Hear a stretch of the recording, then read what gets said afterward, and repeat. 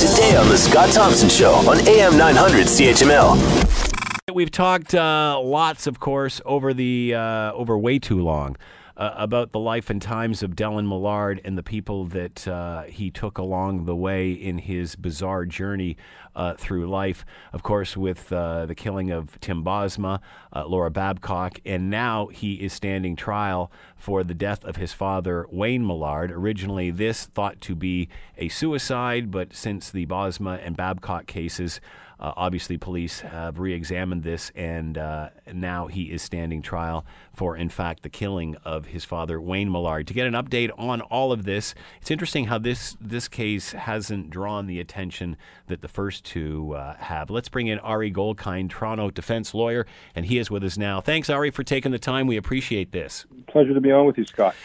Let's start with why do you think this case hasn't drawn the attention that the other two have? I think, first of all, the first one drew more attention than the second, and it's interesting because I've covered all three. The first one, media coverage every minute of every day in the trial in Hamilton, which is interesting because that's not even the Toronto area, no bias to anywhere else. The second one got some coverage at different points of the trial, highlights, and then obviously the verdict. And the third one has had coverage on the first day, and then it's dwindled just to set that up. I think there's two things in play there. One, most reasonable people have a view of the case of the third one, and every time I talk about it, a lot of heads nod, which is this isn't really just a case about Dellen Millard and the fact that, I believe he killed his father, you might believe he killed his father. The real story here is how the police butchered, and I use that term absolutely purposefully, the investigation into Wayne Millard's death. In my respectful view, it did not receive the attention, the care that a scene like that, a homicide scene, a suicide scene should lead to. And I can tell you, Scott, before I get to the second reason it hasn't drawn the attention, is that a lot of people have come into the courtroom in the last 3 weeks and essentially talked about just how cavalier, for lack of a better term, and bungled that scene was. The second, much quicker answer to the question is, we live in a society that has the attention span of a 2-year-old child. Yeah. And if it doesn't involve a Kardashian, people get fatigued, and at some point, people are tired about hearing about Millard or anything that isn't a new pop-up on their phone. Is it this trial that is revealing how shoddy this initial investigation was? It is, but I'll tell you something, and you and I might have talked about this a couple months ago, which is, let's forget the trial even started. What does it say to your listeners throughout Ontario? And let's work this through for a second, because to me, it's the part that fascinates way more than the Dellen Millard angle about it. You have police coming into a scene where a man has been shot through the eye. Now, you know, and I know, that nobody commits suicide that way. When I say nobody, by the way, I mean actually nobody. It's not some hyperbole. They completely get this wrong. They act in a very lazy fashion in terms of investigating this back in 2012. And they all go about, and essentially, and I'm being somewhat facetious here, continue on about their evening and go back to their respective Netflix and dinners. That should concern people on its face when the Crown Attorney, after finding out Millard is a notorious, sickening serial killer, then goes back and takes a peek and says, oh, I'm sorry, the dog ate our homework 2 years ago. Maybe this guy murdered Dad. And to me, if you're a person who isn't the loved one of somebody who is a serial killer like Dellen Millard, or isn't a person of means, what does it say that somebody could get away with sort of a perfect crime? I just think until this came to light, Scott, Wayne Millard was probably spinning in his grave like a centrifuge, assuming people do actually spin in their grave. Didn't we see the same thing, though, with the Babcock case? I mean, the same comments could have been made there. 100% true. And but see, this is the difference, Scott. That part doesn't bother me because, and now we'll flip this on its head. Dellen Millard was very skilled at what he did. And a lot of people don't accept that. The same as if Bruce McArthur is guilty, the gay serial killer in Toronto.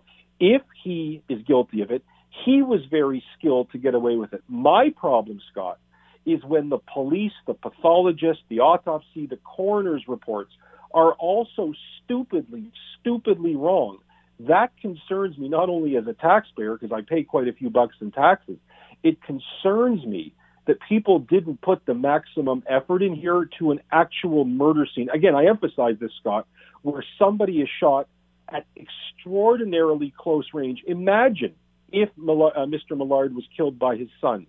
The fear and horror going through his mind as the tip of that revolver blew his eye out. I mean, that's the part that bothers me. Was Dellen Millard skilled in the death of his father then? Because it appears now, after further investigation, that this was full of holes. It wasn't so much how clever Dellen Millard was, but how ineffective the investigation was. And that continues, because you want to hear the development that just happened this morning, because this is unbelievable. And I think a lot of your listeners may not know this yet, because hopefully they're not looking at their phones while working or driving. And it is this. Dellen Millard might walk on this one. Now, he's not going to walk from jail, but there has been such a massive screw-up on the Crown Attorney's part this morning that Judge Forrestal, an experienced, respected, and by the way, down-the-middle judge, has essentially excluded one of the biggest components of the Crown's case. Why? Because the police expert who reconstructed the scene and tried to do that stuff we all watch on HBO or Netflix to go back, she found him to be biased. She found him to be careless with his notes and in his investigation. And so now the one witness that the Crown had to say it's BS and horse manure that Wayne Millard held the gun, shot himself in the eye, that evidence has now all been excluded. The Crown's case is over. The defense did not call witnesses, and it would not shock me at all. Again, he's not getting out of jail. Let's be honest about this. But it would not shock me that he gets an acquittal on this. And going back to my spinning in the grave comment, I now think Wayne Millard is speeding up in that centrifuge. I was just about to ask you about the bias and the exclusion here. Why is this witness biased? Yes, and the answer is, okay, so let's go through a couple components. Here's the really interesting one, and again, if you're a TV watcher like me, this will ring true to you. One of the biggest things that the criminal law is very careful about, sometimes rightly, and sometimes I actually even disagree with it, you don't want to convict somebody of their 10th murder because they've not done 9 before, if on the 10th murder, the strongest evidence is not that there's a videotape of them murdering, but it is their track record or history of the 9 previous murders. Now, I set that up so people get the atmosphere, but here's what came out in court. Once this police expert came into the case, it's 2014. He knows that Millard is thought to now be the killer of Bosma and Babcock. And what he essentially did is he, again, and this goes right back into our first couple of minutes, didn't do the job in the crime scene, didn't take note of blood in certain spots, came to conclusions, and the defense lawyer, I say, by the way, did a very good job. He came to conclusions that didn't involve taking into account what are called exculpatory or innocent explanations. And when you're a police officer and you're supposed to be giving unbiased, sort of unfiltered opinions, the second a defense lawyer like me or any of the great lawyers in Ontario can show, well, wait a minute, you didn't include in your opinion these following 3-4 factors. And the judge pointed out to the big one, which was blood in the room, and it ties into gunshot residue. I won't bore you with the details, but the judge completely kicked his evidence today, but for a couple peripheral points that are of no moment. So what is left then? What does that mean moving forward? You said you wouldn't be surprised if he walks on this one. Oh, I would not be surprised at all, and here's why. And again, going right back to the euphemism of TV, everybody knows the phrase, when there's smoke, there's fire. In a courtroom, that's not enough. And I can tell you, even with what's left in the case, there's a lot of smoke, Scott. There's a botched alibi. There's a witness that says he slips out in the middle of the night at the time to go do this. The cell phone records track him going to his dad. He sends bizarre texts. And the most important one is his DNA is on the weapon, the gun that's left next to Dad's body. However, a judge really has to be very careful here, even though it's Dellen Millard. If you took out the fact that this is Dellen Millard and you were left with just, this is Joe Blow, this is Scott Thompson, Ari Goldkind, Listener 101, a judge would be very, very careful that you cannot necessarily connect the dots without a witness to come and say this actually couldn't have been a suicide. It must have been a homicide. So for those reasons, I could very easily see an acquittal. So there isn't enough evidence without this testimony of this apparently biased expert to convict him. Well, there may be. I mean, she's a judge, and in all fairness, I'm not, and she's an experienced judge. But what is going to be extraordinarily important here, and again, I flagged this, Scott, he's not getting out of jail. But what's going to be extraordinarily important here to the judge is she's got to and by the way, this is why it went judge alone. It's not with a jury. And remember, first-degree murders are always with a jury. This is a rare outlier. She's got to disabuse her mind of the fact that she knows that the man sitting in front of her, you want to finish this sentence because you can finish it just as good as I can, as well as I can. Obviously, she can't hold his past in any regard for a decision. And if you don't have that, does the case still stand on its own 2 feet? And that's where the factors that I've just mentioned, there's a few others, but I'm just shortening it for time. That's where those circumstantial factors certainly suggest something very hinky. But I think, Scott, and it won't be talked about, my voice will carry no weight. We have inquiries in this province into all sorts of stupid things that are politically correct and have no business taking up $3 million of taxpayer money. This, to me, this decision to go from a suicide, when you dig into the weeds as I have, about what happened in this investigation, leaving him to be a suicide victim, and then this change to a homicide, that's probably more pertinent to the citizens of this province than anything that happens to that killer. So this is less about whether Millard is guilty or innocent and more about the investigation that was or wasn't done. I think so, Scott. And if you give me 30 seconds, I think a lot of your listeners will remember the murder of Barry and Honey Sherman in Toronto. Yeah. That's the Apotex billionaire. And for weeks and weeks and weeks, the police come out and say Barry killed Honey. Yeah. Now, imagine if Barry didn't kill Honey, the spinning in the graves going on. But because they're billionaires, they go out and hire their own team, their own ex-cops, their own pathologists, their own autopsy. And that position, that ability to pay for all of this actually makes the Toronto Police Service say, you know what?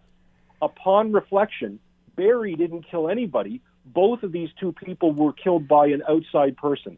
That isn't the way, in my view, Scott, policing should work, that it depends on resources or who you draw that night that comes to your house. Everybody in this province, Scott, deserves 102% of people's ability, not 89.8%. On the Sherman case, what does your gut tell you? Where's that going? Absolutely nowhere. In my view, that person has absolutely gotten away with a perfect murder. I think that's a Gwyneth Paltrow movie, maybe. But in any event, I really do think they've gotten away with it. I think they're probably long gone, even if a DNA hit. This, to me, was an unbelievably meticulously planned, straight out of Crime 101, how to get away with murder thing. And the longer, as you know, Scott, and I think a lot of people know, the longer that a case goes, the less likely it is to find somebody, which is why the term cold case is a well-known cliche. Will this investigation come to a close, do you think, or will it be open forever? I don't think so. I think it will be open forever. I think, to the police's credit, I think they know that there is a lot of egg on their face here. They have some egg on their face for MacArthur. So given that we have a $1.2, $1.3 billion budget, it wouldn't surprise me if at least every year a few $100,000 of that money goes to finding the killing of two people. By the way, Scott, just so people have the context, that were very, very important people in this province, philanthropically. You know, these were not two gangbangers that were killed in their house. Mm-hmm. And in my view, and that is a different thing, these people do not deserve to have the police let this go cold. That being said, Scott, as we know even in MacArthur, the gay serial killer case, sometimes crimes happen and we just don't get the person. Do you think in this case, the Sherman case, that investigators know but they can't prove, or do you think they have no idea? I would say the latter. I think they have no idea, because if you even have a reasonable suspicion, a reasonable prospect, you are going to do everything you can to at least lay the handcuffs on somebody or put out even an Interpol warrant. That is not happening. I'd like to be wrong, Scott. Don't get me wrong.